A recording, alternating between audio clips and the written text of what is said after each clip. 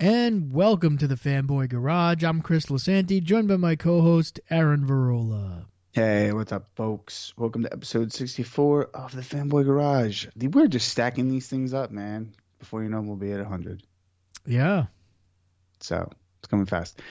Anyways, lots of interesting news to share with you guys. We're finally getting some rumbles on the Batman and some casting rumors. But before we do that, let's dive into the box office. Sure. So it wasn't a very eventful weekend at the box office. Coming in at number one, overperforming a bit, is Downton Abbey, which is the movie based on the popular show that I know you were a huge fan of, right?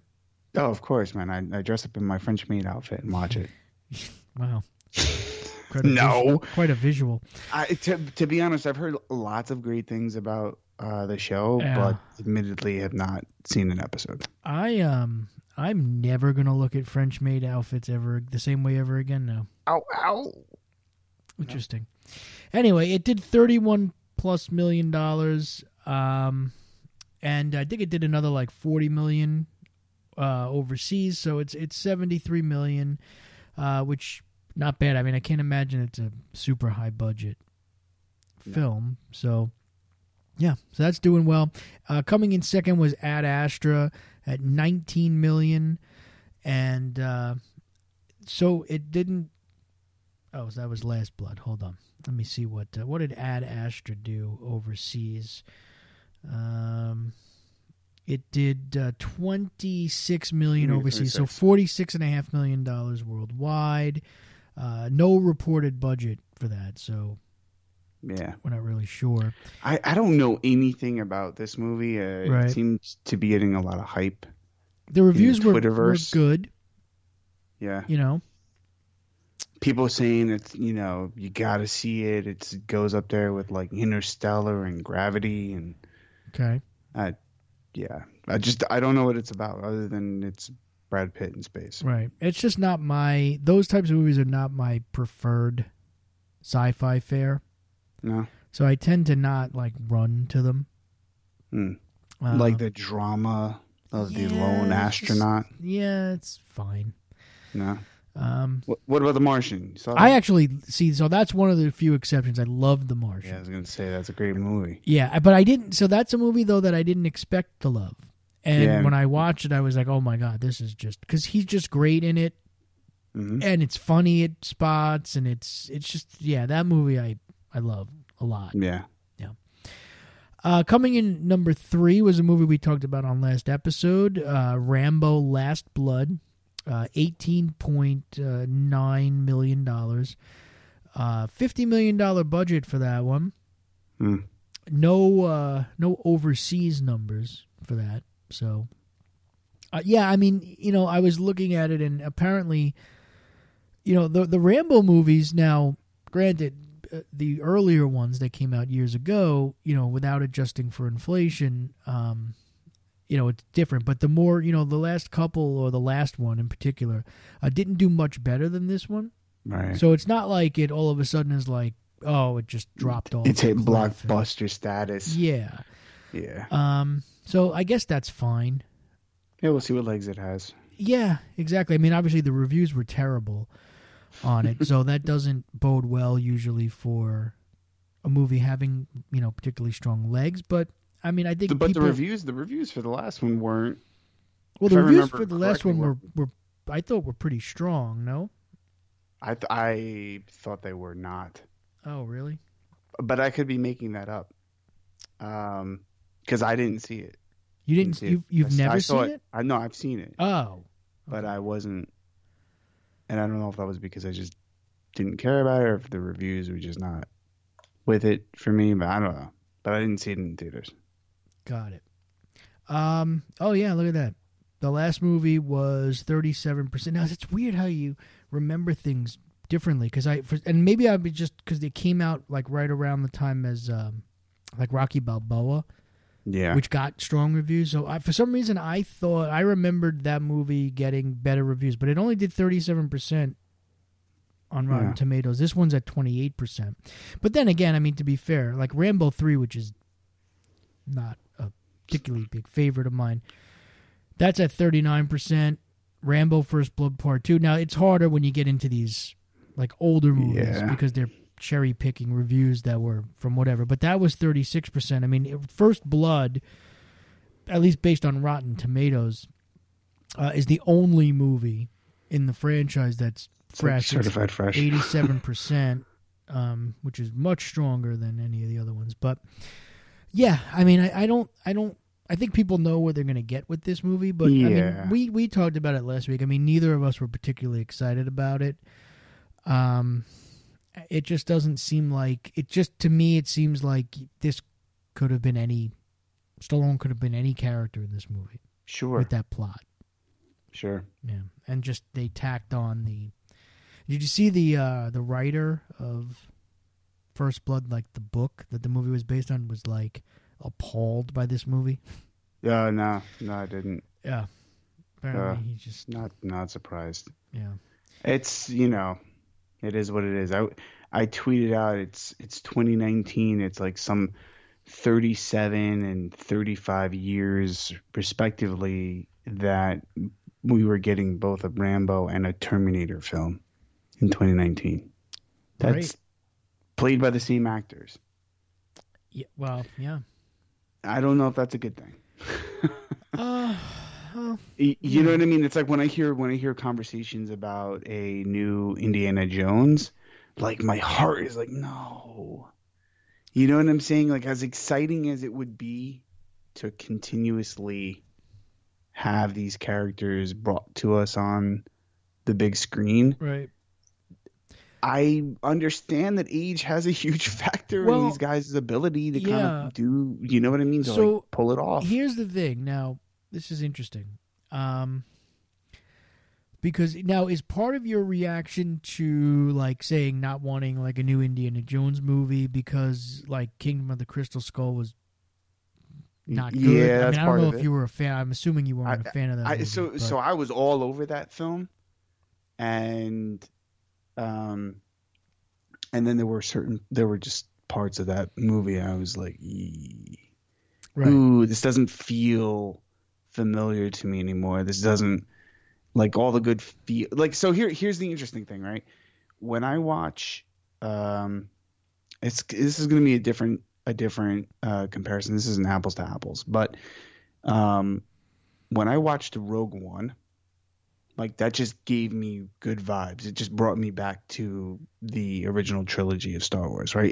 There was something about it that pulled on all of those heartstrings of mine. When I watch a movie like Indiana Jones and the Crystal Skull, I see what they were doing, and it just wasn't vibing with me. Like, my inner child was like, well, dude, you're being fooled.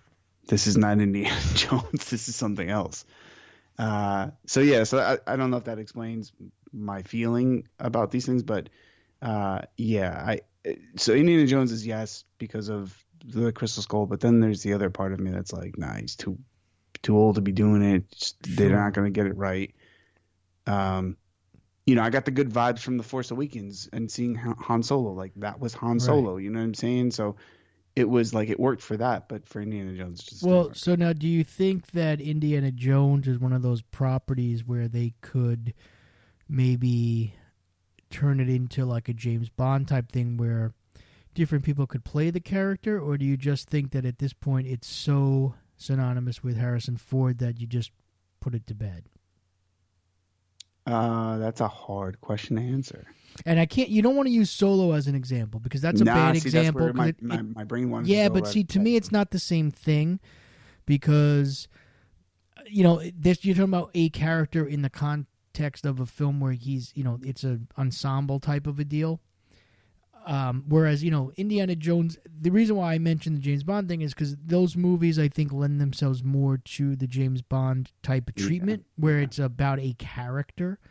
Right. With defined personality traits, like that. And since it's their own movie and it's like their adventure type films, like I think you could, if you wanted to, continue on with right. Whereas, you're talking about a character like in Solo, it was a prequel where you see a different actor playing a character that we met in the movies after that character was, portraying. You know what I mean? Like you met Harrison Ford's Han Solo after those events were after the events of Solo. Right. So it was like hard for people to wrap their heads around it a little bit. Plus, he was in The Force Awakens, like right, not soon right before that. I mean, it's like if they had tried to tell us that the Daniel Craig James Bond from Casino Royale was the same one from, Dr. No. Exactly. Yeah. It wouldn't work. Right. Like, I mean, nah. the Casino Royale functions almost as like a reboot in a lot of ways. Totally, 100%. Yeah. Sure. I mean, that's so yeah. I mean, I think it's a good point. I think they could, in a way, reboot Indiana Jones in that way, where it's like it's the character, it's just played by a completely different actor, but the elements of that character still need to live and breathe like they do across all the films, which is, I think, is very hard to do because Harrison Ford made that character. That's not dissimilar from like a Sean Connery making a James Bond, but he's pulling from source material, right? You know what I'm saying? And that doesn't exist for Indiana Jones, so it's like that's a little harder to do. It's like replacing Luke Skywalker. It's like, ugh, I don't know if you can. Yeah. I was throw that out there because I was thinking about that when you mentioned, Indiana Jones and all that stuff. And I was like, it'd be interesting if your feelings on that were based on, was it just because of the last movie, or was it just because you don't, you said age too, and I get that in that role. I don't need to see an older Indiana Jones. I mean, like, I just don't think the character fits that. Yeah, so I like what they were trying to do with Crystal Skull. Like, I liked we're going to put him in the 50s now, right? We're going to age him appropriately. Right. And there were some elements of like, I'm getting too old for this shit kind of thing.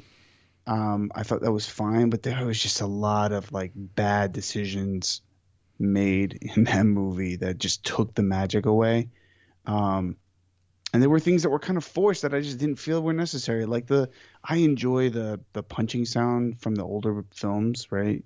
Like the when they punch someone in the face. Right. But it just sounded a little too good when they were doing it. So I just kind of was like, that doesn't really work. I don't know. Okay. We'll have to give you guys a full review of Crystal Skull, but or maybe we don't. But yeah. Yeah, I mean, it was funny. And I will get off of this topic when I finish the statement, but I met somebody at a watch party, Tony Artiga, and he's a big fan of Crystal Skull. Was like, dude, Crystal Skull's better than Temple of Doom, and I almost kicked his ass because he's a big guy. No, I was like, dude, we actually can't be friends right now. I don't think we could talk. I think I was there when that conversation happened. Yeah, I remember that. That was a very big moment. Yeah. Choke. Don't say that, man. It's blasphemy, bro. Yeah. Well, listen, there's always going to be fans of certain things. Oh, speaking of, Masters of the Universe was on TV the other night. Get out of here. Yeah. Just putting people to sleep. Yeah. Dun, dun, dun, dun. Yeah. But I'm sure that movie has its fans too. So yeah. All right. So finishing the box office quick. So number 4 was It Chapter 2. Now it took another big tumble, 57% drop down to 17 million. Overall 180 million domestic. And over 385 million worldwide. So, the movie's doing really well, again, for R-rated horror film. Yeah, it's almost 3 hours long. Grossing. Sure. And of course, Hustlers was number 5. It dropped 49%, not bad, for its second week. Did another 16.8 million, so it's 62 million domestic, and it's got like about almost $10 million overseas. So total worldwide is about $73.5 million, $20 million budget. So that's fine. Not too shabby for Hustlers. Cool. Yeah. Very nice. Someone at my job, he got, I don't know how or why, maybe he was suckered into seeing Hustlers. but I just overheard. I was eavesdropping, and I heard something like Usher's in this movie, and he has one line, and it's "Hi, I'm Usher." I was like, "Wow, I am not at all interested in seeing this movie." If that's what's going on. That's there. a true story, by the way. Okay, then moving on. Yeah.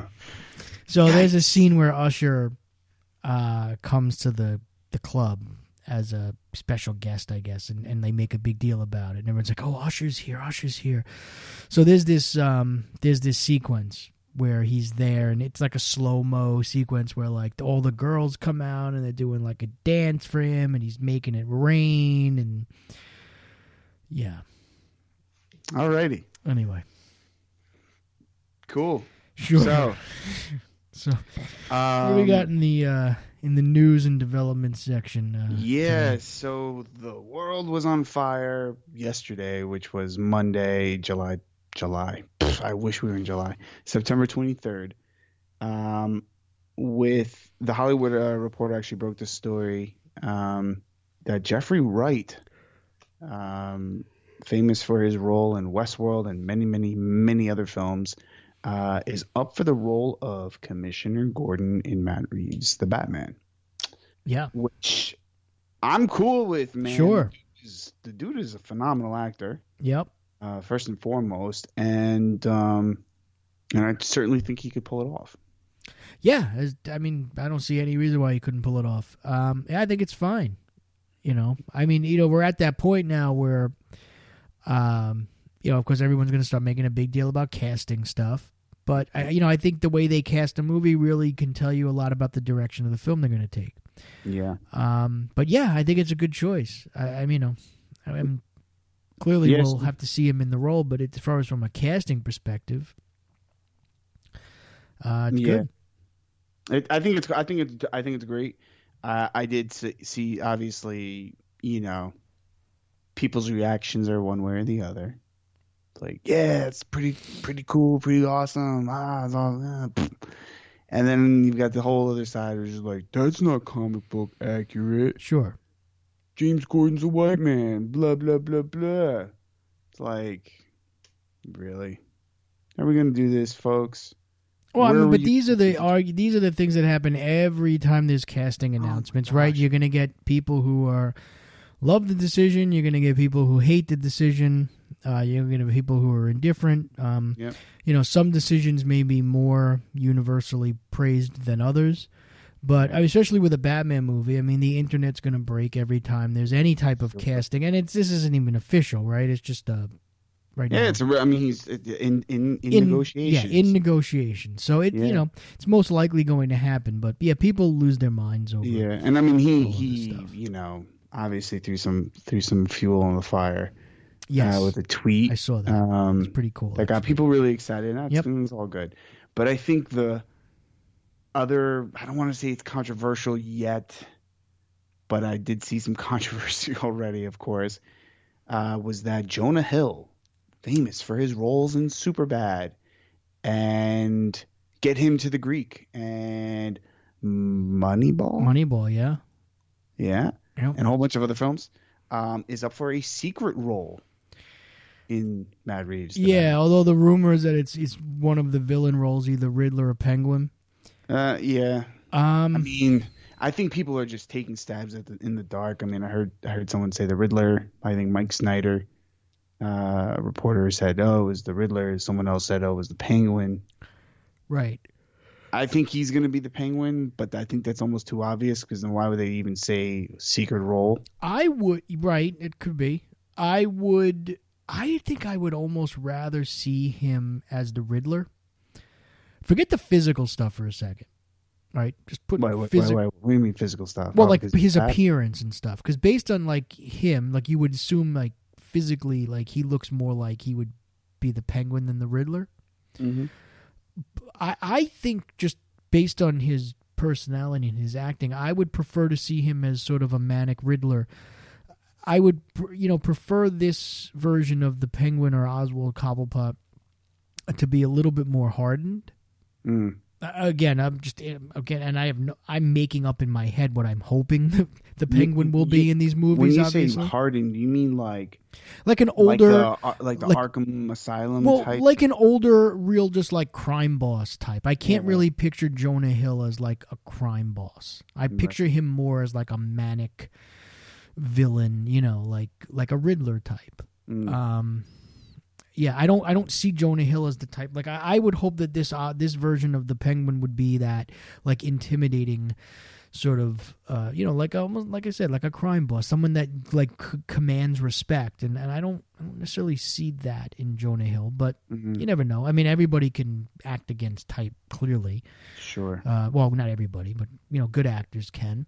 I mean, nobody saw Michael Keaton as Bruce Wayne or Batman, and that worked. So I mean, it's happened before, but if I had to pick, just based on him and his personality and stuff, I think I would prefer him to be the Riddler.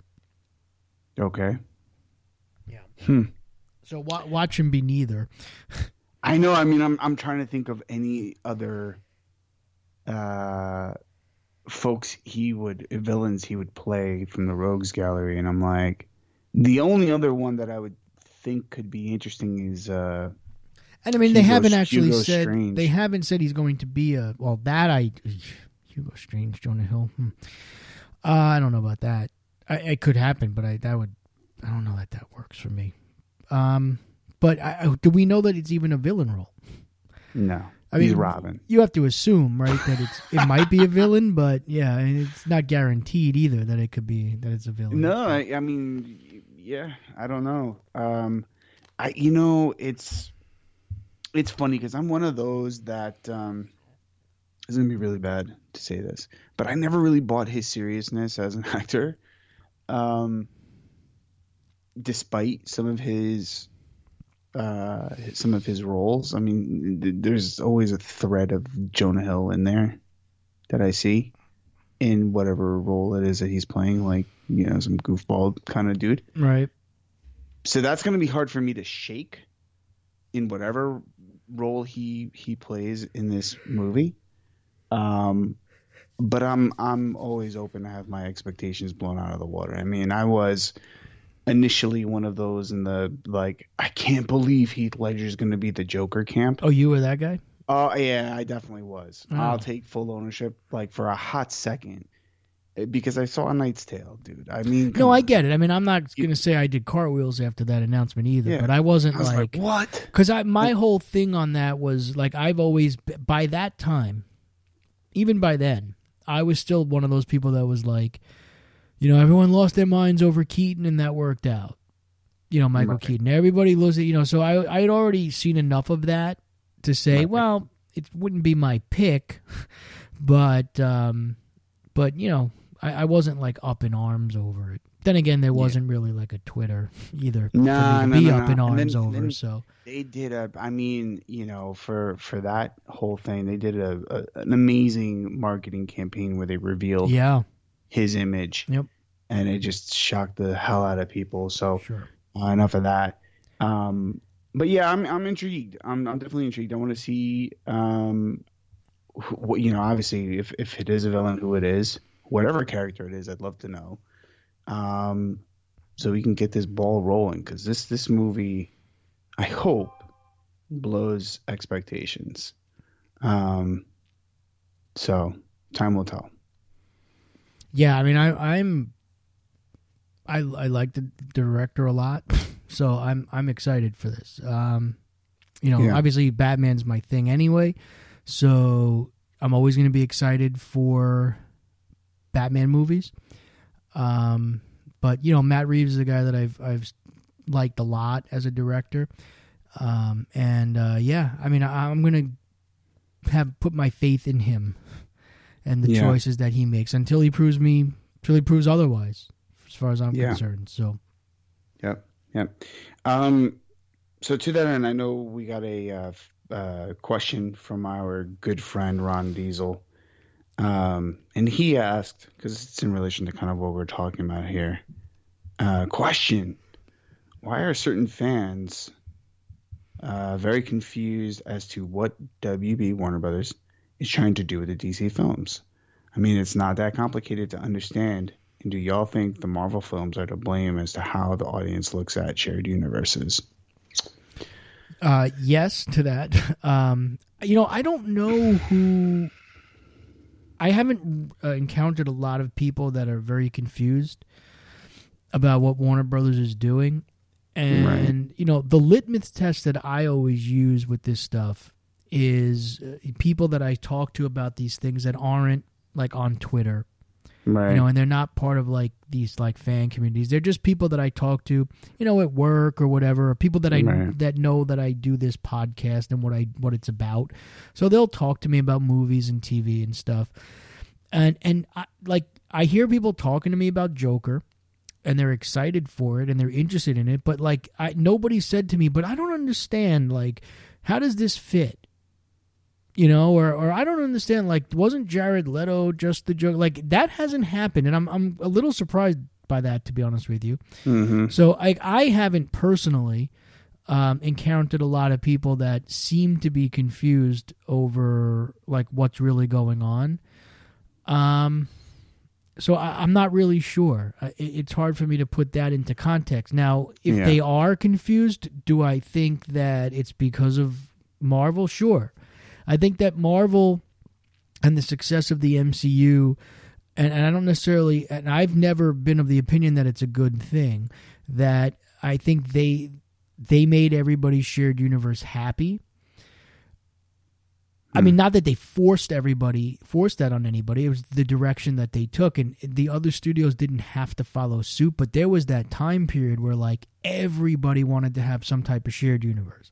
I mean, that was last year. There was going to be a Spider-Man shared universe at Sony. There was going to be that MonsterVerse thing that with the Mummy, and that never wound up being a thing. And it seemed like everybody wanted to take whatever like properties they had and figure out a way that they can make a shared universe out of it. And most of it, thankfully, kind of fell by the wayside, but because I don't think it's the right direction for everything. Right. I think I would love to blame Marvel for this, but I don't. I mean, this is a bigger thing, right? Sure. Because shared universes aren't anything new or novel. They've been happening since the 30s. With Frankenstein popping up in the Dracula film and all that other BS, right? So that stuff is not new. Well, Universal Monsters, right, was essentially a shared universe, yeah. Right. And I think the thing is that, because you're coming from, or you're using characters or creating films from comic books, the comic books inherently have their characters crossing over, right? I mean, the Justice League exists for a reason. Well, so do the Avengers. Comic books are shared universes, yeah. Right, exactly. Yeah. So I don't necessarily say that it's Marvel. I just think I think they did it so well that people get excited at the prospect of seeing these characters cross over and do, and interact with each other, right? Because it's kind of hard to say, okay, like this hero is here and, he's not being influenced or he's not calling for help or aid from another hero that may be close by, right? Which is, when we've talked about this many, many times, it's one of the downfalls of another movie kind of situating, Metropolis and Gotham as sister cities from one another. So that becomes problematic, right? But, I think from the folks that I've talked to, I think it's hard to do a movie or to break people out of the mold of like, we're going to introduce you to a Joker film without a Batman. I think that was a hard part. I think it was a hard thing for general audiences to take with Venom. Maybe. I mean, the box office says otherwise. Yeah, it's hard to say that because it certainly didn't work that way, but yeah. Yeah, but I mean, I think there might be an expectation for people to think that Batman is somewhat affiliated or will touch at some point this Joker film, and for all intents and purposes, I mean, folks are saying absolutely not, and I believe that. So, although that's a different thing, though, right? So, whether there was ever supposed to be or going to be a DC shared universe, like if this Joker film had been made and it was just a Joker film, there would always be that like that's not because there's like a DC shared universe, right? The expectation of Batman would just be because it's Joker. Right, but that inherently means that there's some sort of shared universe, right? Like, well, not necessarily. I mean, like to me, when I look at shared universes, it's like, so Joker's always been part of Batman's universe. Like I look at that as the Batman universe. To me, like a shared universe is like Batman's universe sharing time with Superman's universe, sharing time with, so like Lex Luthor and the Joker teaming up to go against Batman and Superman. Like that to me is in like, the comics. Yeah, that's a like that's real like shared universe stuff for me. So like, but like I don't think of like Gotham City as being a shared universe where because there's a Penguin and a Joker and you know Batman. That's at least how I look at it. Yeah. So that's what I mean by like, you know, that's a movie within like a movie. Yeah, but that can get very confusing because then if you I mean, so then here's the thing, right? So if you do that, so by that logic, if you're introducing audiences to a Joker, in his universe, there is a Batman. And if you're rolling out a Batman movie, you're going to try to connect the two of them because the two characters are inherently inseparable of one another. Well, yes, they should be. Right? 100%. But what DC and Warner Brothers are creating are two very separate universes of two characters that would otherwise coexist. Yeah. Which is in some ways I think that's hard for general audiences to grasp. It could be, but that's why I'm actually surprised that the people that I've spoken to that are general audiences haven't voiced any type of confusion. I don't think they care until they go to see the movie. Right. And I was just about to say that, which could change when they see the movie and realize that, you know, oh, well, this isn't really the Joker that I know. But yeah, I mean, that remains to be seen. But as far as the big picture of that question, I mean, yeah, I think that, you know, again, I think a big thing that Marvel was able to achieve that I think is going to be really hard for anybody else to achieve is the fact that they have essentially created a genre of film, right? Like I've always said that Marvel's become almost like a genre of film. People are like, oh, I want to go see the Marvel film, or I'm a fan of Marvel films. And I think a big reason for that is because of the fact that the familiarity with those characters was not really a thing in a lot of cases until those movies. Right. You know, these were not, I mean, Spider-Man would be the iconic character, but he joined much later in the process. Right. You know, and the other A-list properties that people would know, X-Men, Fantastic Four, like they had their own films aside from that. So, like, whereas like Superman, we've seen Superman before on film many times, right? People are very familiar with Superman. Same thing with Batman. You know, people were not familiar with Wonder Woman on film, but people, I think, general audiences are very familiar with Wonder Woman, right? She's an iconic character. She had a TV show, all that stuff. So, and she's been part of, like, the Justice League and Super Friends and all those shows. So, these are iconic characters already. So, that's why I feel like people, like Marvel, people who say, well, I'm a Marvel fan, they're really talking about the movies, right? Rarely do you hear somebody these days say, oh, I'm a Marvel fan, and they start talking about comics. Right. It's because it's become its own thing. It's become its own genre. So it's bigger than just a shared universe. It's almost become, like I said, like a genre of film unto itself. And DC never had to do that. They don't have to do it. Their characters are much more iconic, at least at the top of the food chain anyway. I mean, well, even just look at Aquaman, right? I mean, Aquaman made over $1 billion. And Aquaman is not, I mean, people are familiar with the character. Because, you know... he's definitely tier B. Sure, but the movie made $1 billion. True. So, I mean, look, these are more iconic characters that didn't need to be part of a shared universe, and I think that...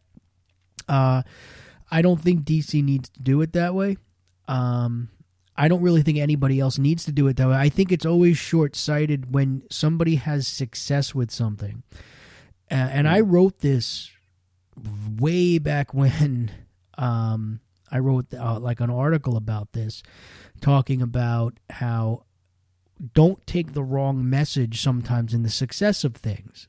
And I was talking about how you don't want to take the wrong message from the success of the MCU, which is that it's just people want shared universes. No, that's not the message there. Yeah. I mean, clearly because Justice League. Well, it's not even Justice League. I'm just talking more like look at what they tried to do with this new MonsterVerse. That fell flat on its face. DC could do a successful shared universe if they wanted to, but they don't need to. And the idea is it just can't be shared universe guaranteed success, because it's not guaranteed success. It's you got to have a right combination of certain things. I'm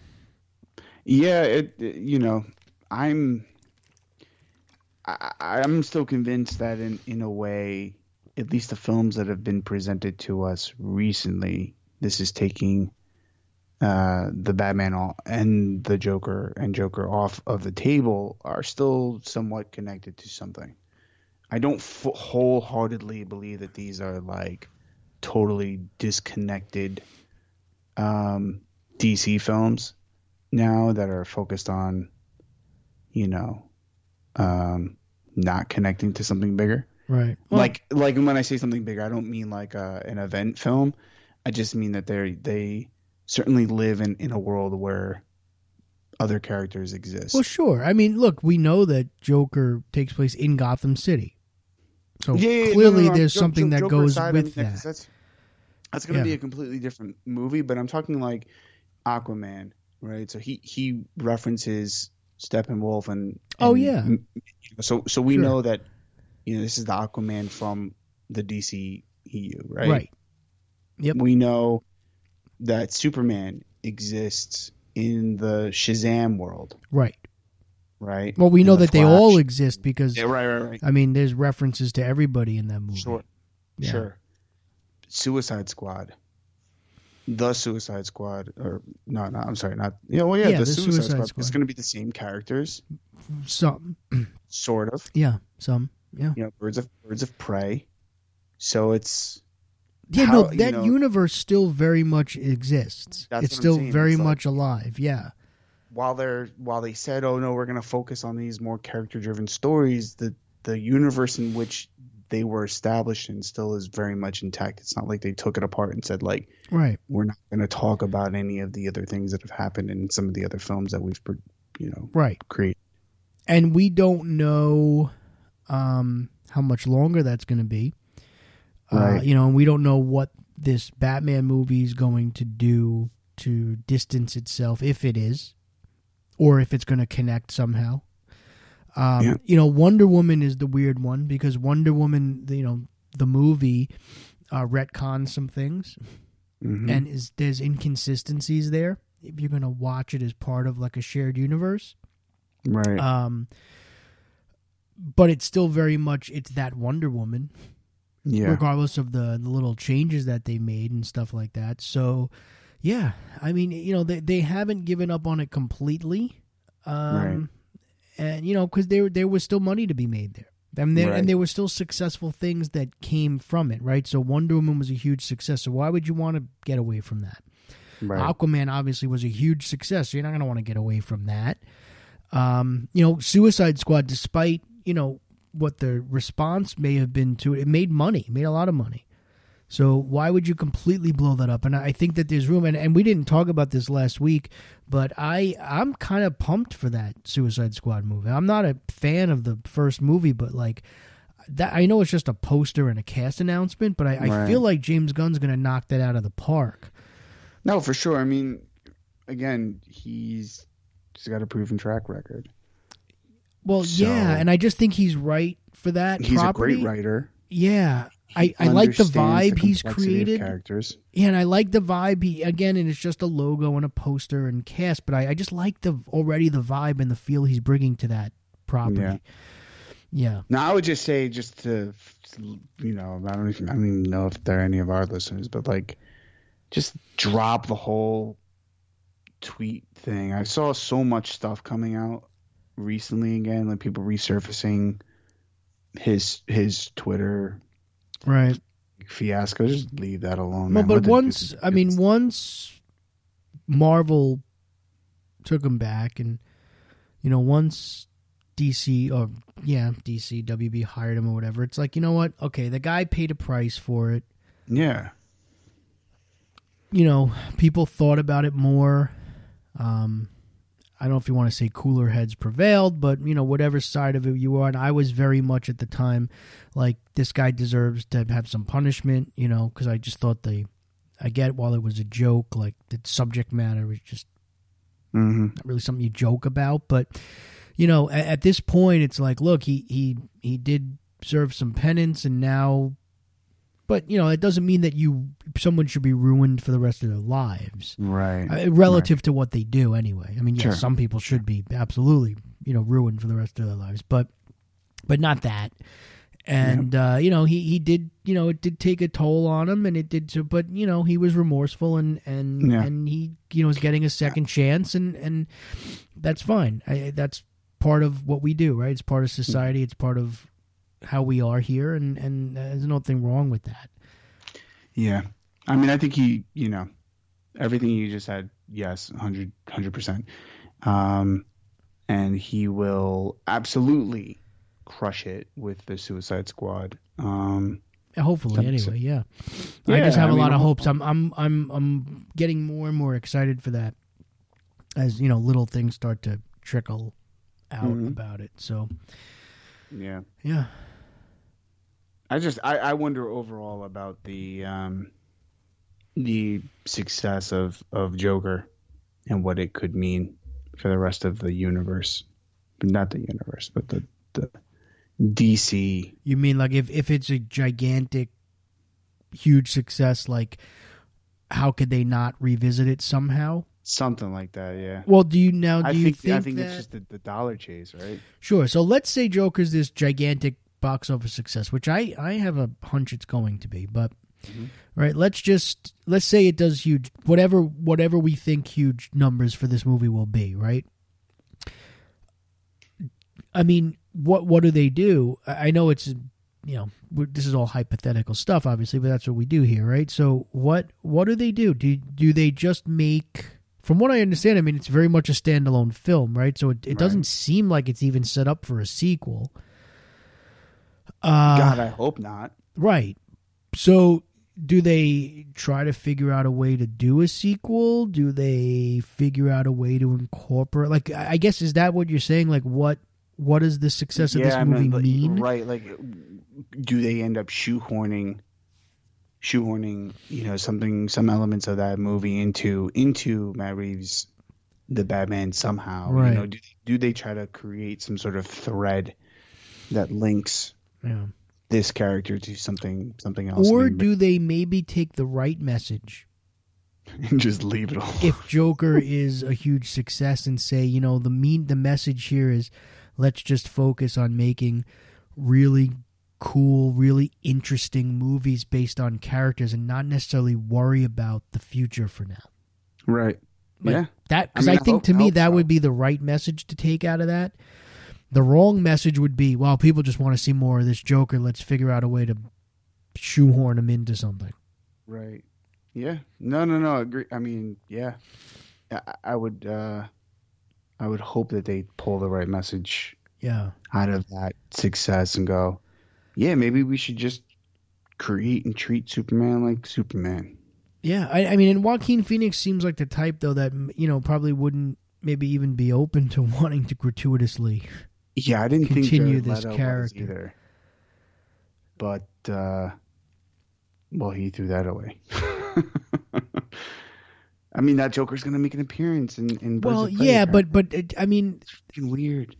But that Joker there was so much room for that Joker, because I felt like, to me, the best stuff in that movie was the Joker Harley stuff, and it got, a lot of that got cut.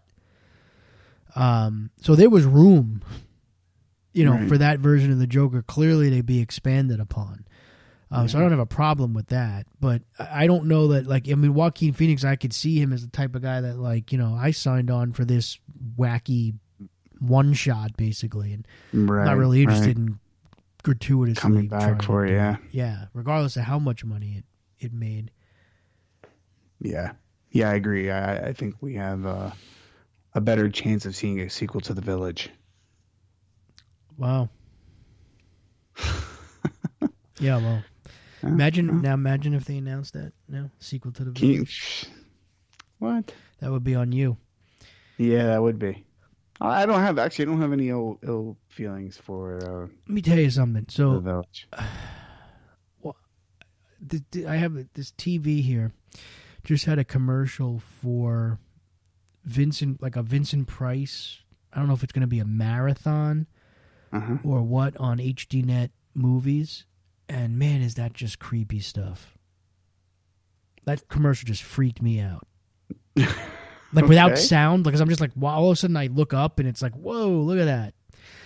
Yeah, it's really Cool. creepy stuff. Anyway, I'll have to Google that. random observation, but Check that out. Sure. Okay, so other things that have been brewing on the news side of things, we got a first trailer for the Breaking Bad film, which is exclusive to Netflix for a time, and then I think we'll actually also see a short, limited theatrical run, and then will be brought over to AMC, El Camino, which follows the story of Jesse Pinkman after the events of the final episode of Breaking Bad.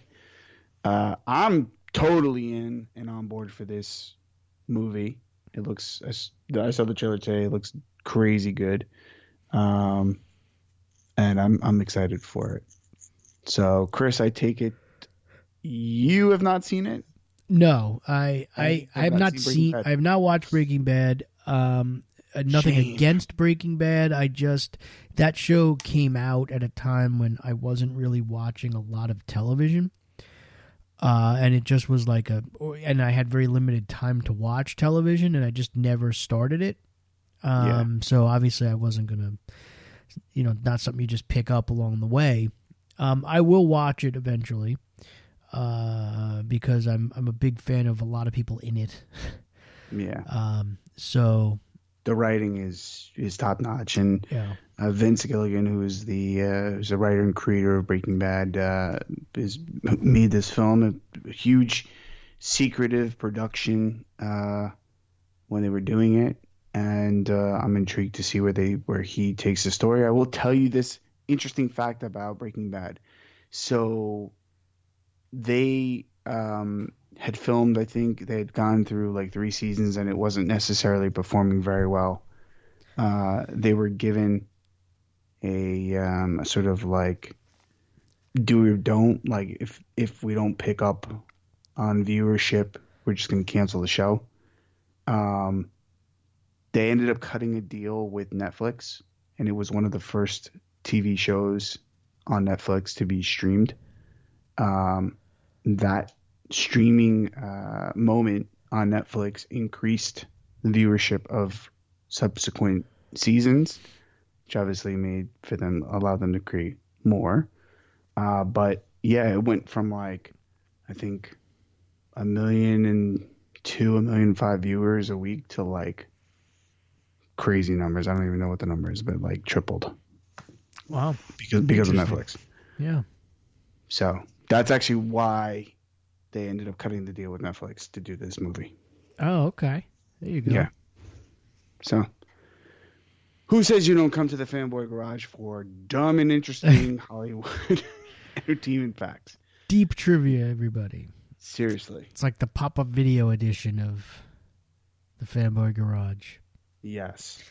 Okay. Yeah. So Tom Welling. Yeah, going back to the world of DC. So this, Crisis on Infinite Earths is going to be a huge crossover moment. Well, there's going to be a huge crisis as well. Huge, for sure. Yeah. A huge moment for television and for those folks that have been keeping up and following with the CW's run at the DC characters like the Flash and Green Arrow and all that good stuff. They're definitely building a crazy roster cast for this crossover moment and event, and they just announced that Tom Welling will be coming back. Tom Welling of Smallville will be coming back to play Clark Kent. Yeah, and Erica Durance is coming back as Lois Lane, right? Like, in my mind, the best Lois Lane. Yeah, she's great. Yeah, Phenomenal. Absolutely. She's great. One of the things that I think people were kind of like, "Oh yeah, Superman." I'm like, "Yeah, calm down," because Tom Welling really never played Superman. Right. Well, until the very end, like that. I Last mean, I don't scene, even count that. Right. I don't even count that. So Yeah. I'm so interested to see I agree. Listen, what he does. If you're somebody that, like myself, for instance, who's dropped off a little bit with those shows, just partly because of circumstance, but also because it got to be overkill a little bit. Yeah. Plus some of them are a little long in the tooth at this point, but like I don't see how, if you're a fan of these characters, if you're a fan of DC, if you're a fan of the history of DC, in general, just how you're not super like beyond excited for this, because I am. Yeah. I mean, just what they're doing here. The forget the fan service but just the potential quality of this thing. Mm-hmm. I mean, this is like orgasmic, right?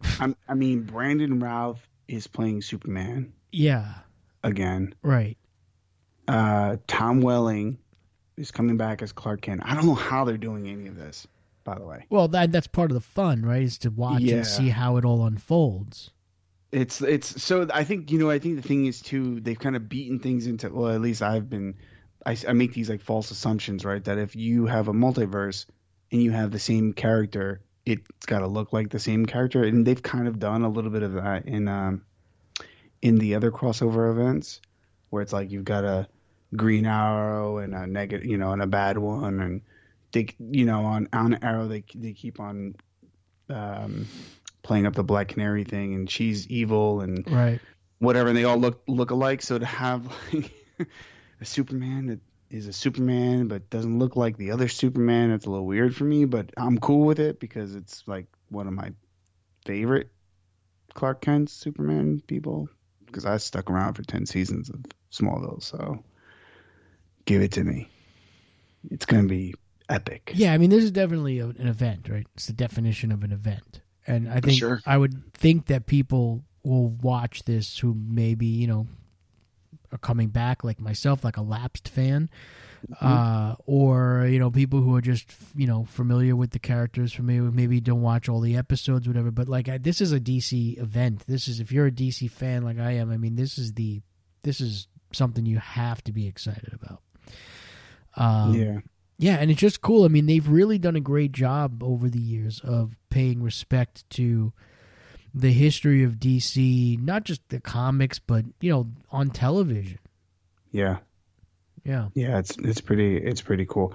I think the one thing that I read recently, which is kind of disappointing, is the fact that what's his name?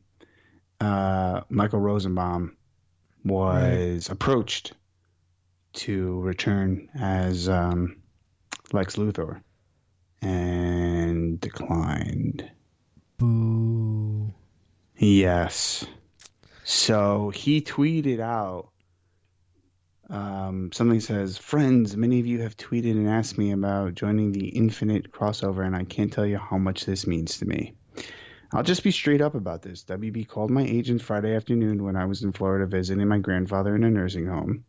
Their offer, no script, no idea what I'm doing, no idea when I'm shooting, basically no money. And the real kick in the ass is, we have to know now.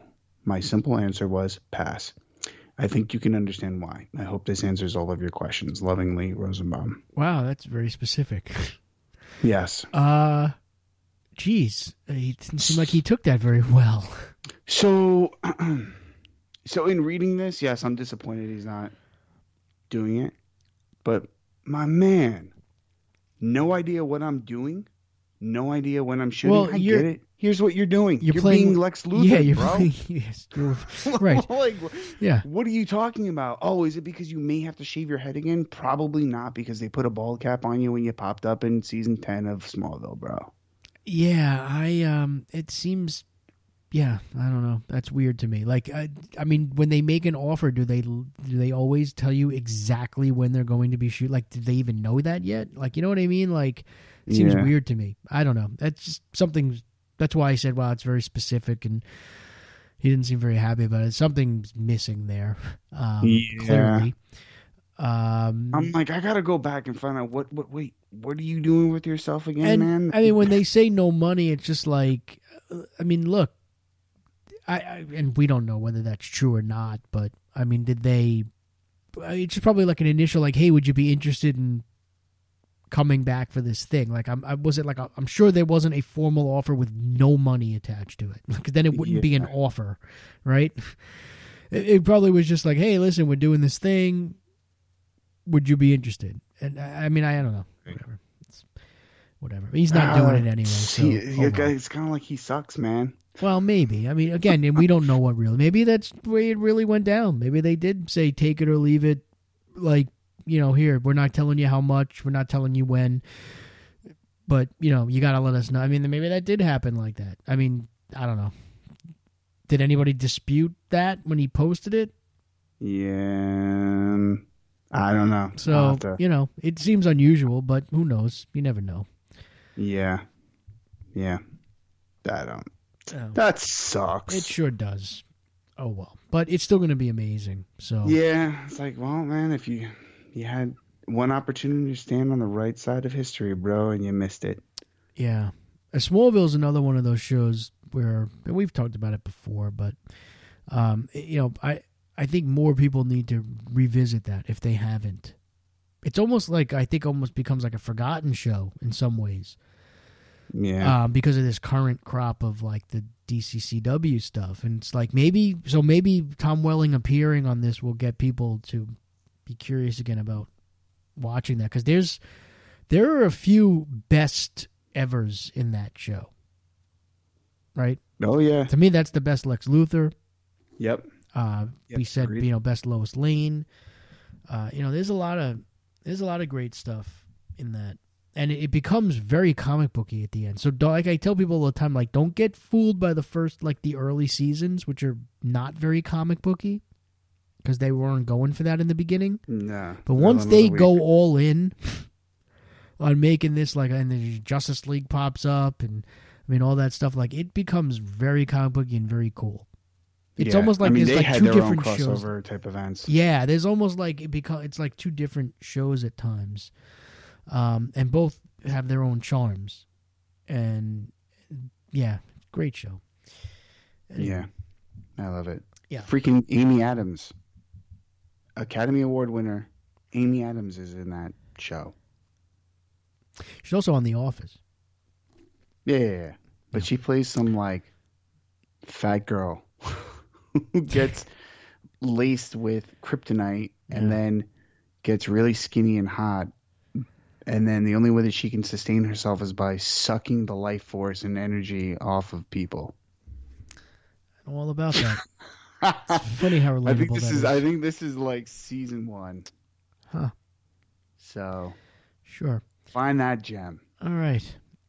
All right. So JRB had 2 questions for us.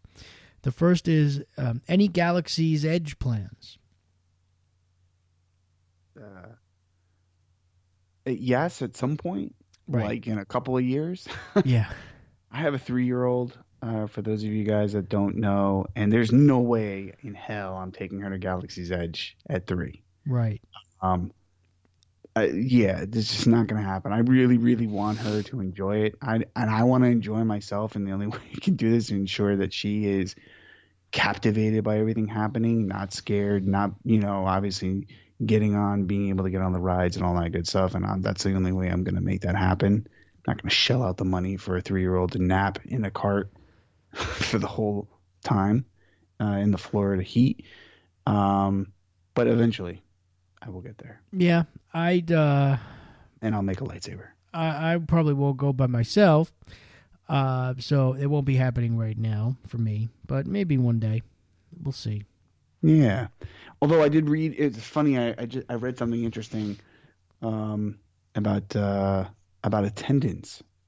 So attendance apparently is really, really low, right, for this park, and they actually just fired their head of parks and whatever, consolidating the role. They just eliminated this woman's role because you needed to like get on a wait list to get into the park and all that other stuff. And I think people like us are probably like, yeah, I don't need to rush to Florida to go to Star Wars Land. You know what I mean? I Right. think people are kind of waiting for the hype to die down. Yeah, I think that's part of it too. Yeah, I think people just in general tend to avoid what they think is going to be chaos. Yeah, of course. Yeah, And it's hell of expensive. that too. We'll Yeah, spend like $1,000 to go to a theme park. sure. I exaggerate.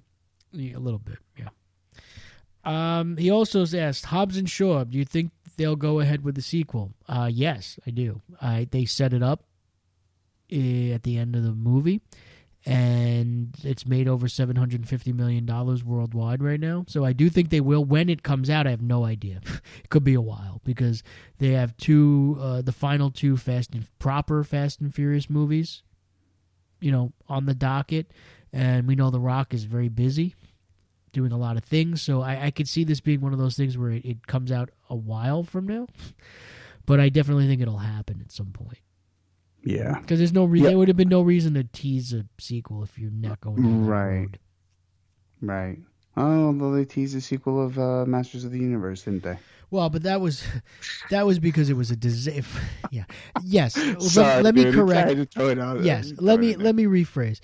There's no reason to tease a sequel and have your movie be successful and not deliver the sequel. There you go. Yeah. Yeah, I think that it will, and I think especially once the proper Fast and the Furious franchise is kind of over, they're gonna want to milk this thing. Yeah. And here's your excuse to do that now. Do you think they try to connect the Fast and Furious film, or at least mention some of the stuff that happens in Hobbs and Shaw? In the two newer ones that are coming the two out? new ones, or do you think that they're creating like very two very distinct? No, I don't. I mean, like I said, Hobbs and Shaw clearly takes place in that universe. I don't know how much of a need to connect them there will be, other than passing references, maybe. Just like there's passing references to the proper franchise in this movie. Toretto. So I don't really know that it's necessary. I think there's a way where you don't even really have to talk much about what happens in Hobbs and Shaw in any of the next two Fast and Furious movies without disconnecting them necessarily. Mm-hmm. So I mean, I don't really think it matters. And I don't think they certainly have to go out of their way to connect them because the Fast and Furious movies make their money on their own. Yeah. So it's not like they need to rely on Hobbs and Shaw's success for that. But I don't know. I have no idea what the plot of those movies are going to be or what direction they're going with it. So. All right. Yeah. Cool. So, yeah. So that's it, right? And you got anything else? No, I think we can wrap this bad boy up. Let's do some plugs and get out of here. Sure. Whoa, yeah. Yeah, go ahead. Do some plugs. Okay. So you got the fanboygarage.com. That's where you're going to go to check out all of our episodes and maybe go check out our merch store and buy some merch. Send us an email through there. For those of you that are not on the social medias that want to interact with us, you can do it right through the website. Of course, we definitely want you to join the conversation. You can do that on Twitter at the Fanboy Garage, on Instagram at the Fanboy Garage, and of course our Fanboy Garage page on Facebook as well. And individually, you can find me on Twitter at RealCLMighty. And you can find me on Twitter at Starting Sith. Do not forget that coming up October 3rd through the 5th is New York Comic Con. We will be there on the 4th and the 5th. 4th, 5th, yeah. Okay, sorry. So it goes from the 3rd to the 6th. Anyways, next weekend, we'll be at New York Comic Con. So if you guys are in the New York area and you've got your tickets, please do catch up with us. We'll be looking to link up with some of our fellow podcast buddies from Batman on Film. It's promising to be a good show. Lots of panels, things like that. So if there's anything in particular that you guys want to hear, let us know, and we will do our very best to cozy in there and get into those panels and give you guys some news. That's next weekend already, huh? That's crazy. It's coming fast. Yeah. It's coming fast. And we'll have some special merch and things like that we'll be able to show and share with you guys too at a later date. Yeah. So, all right. Yeah. Let's get out of here.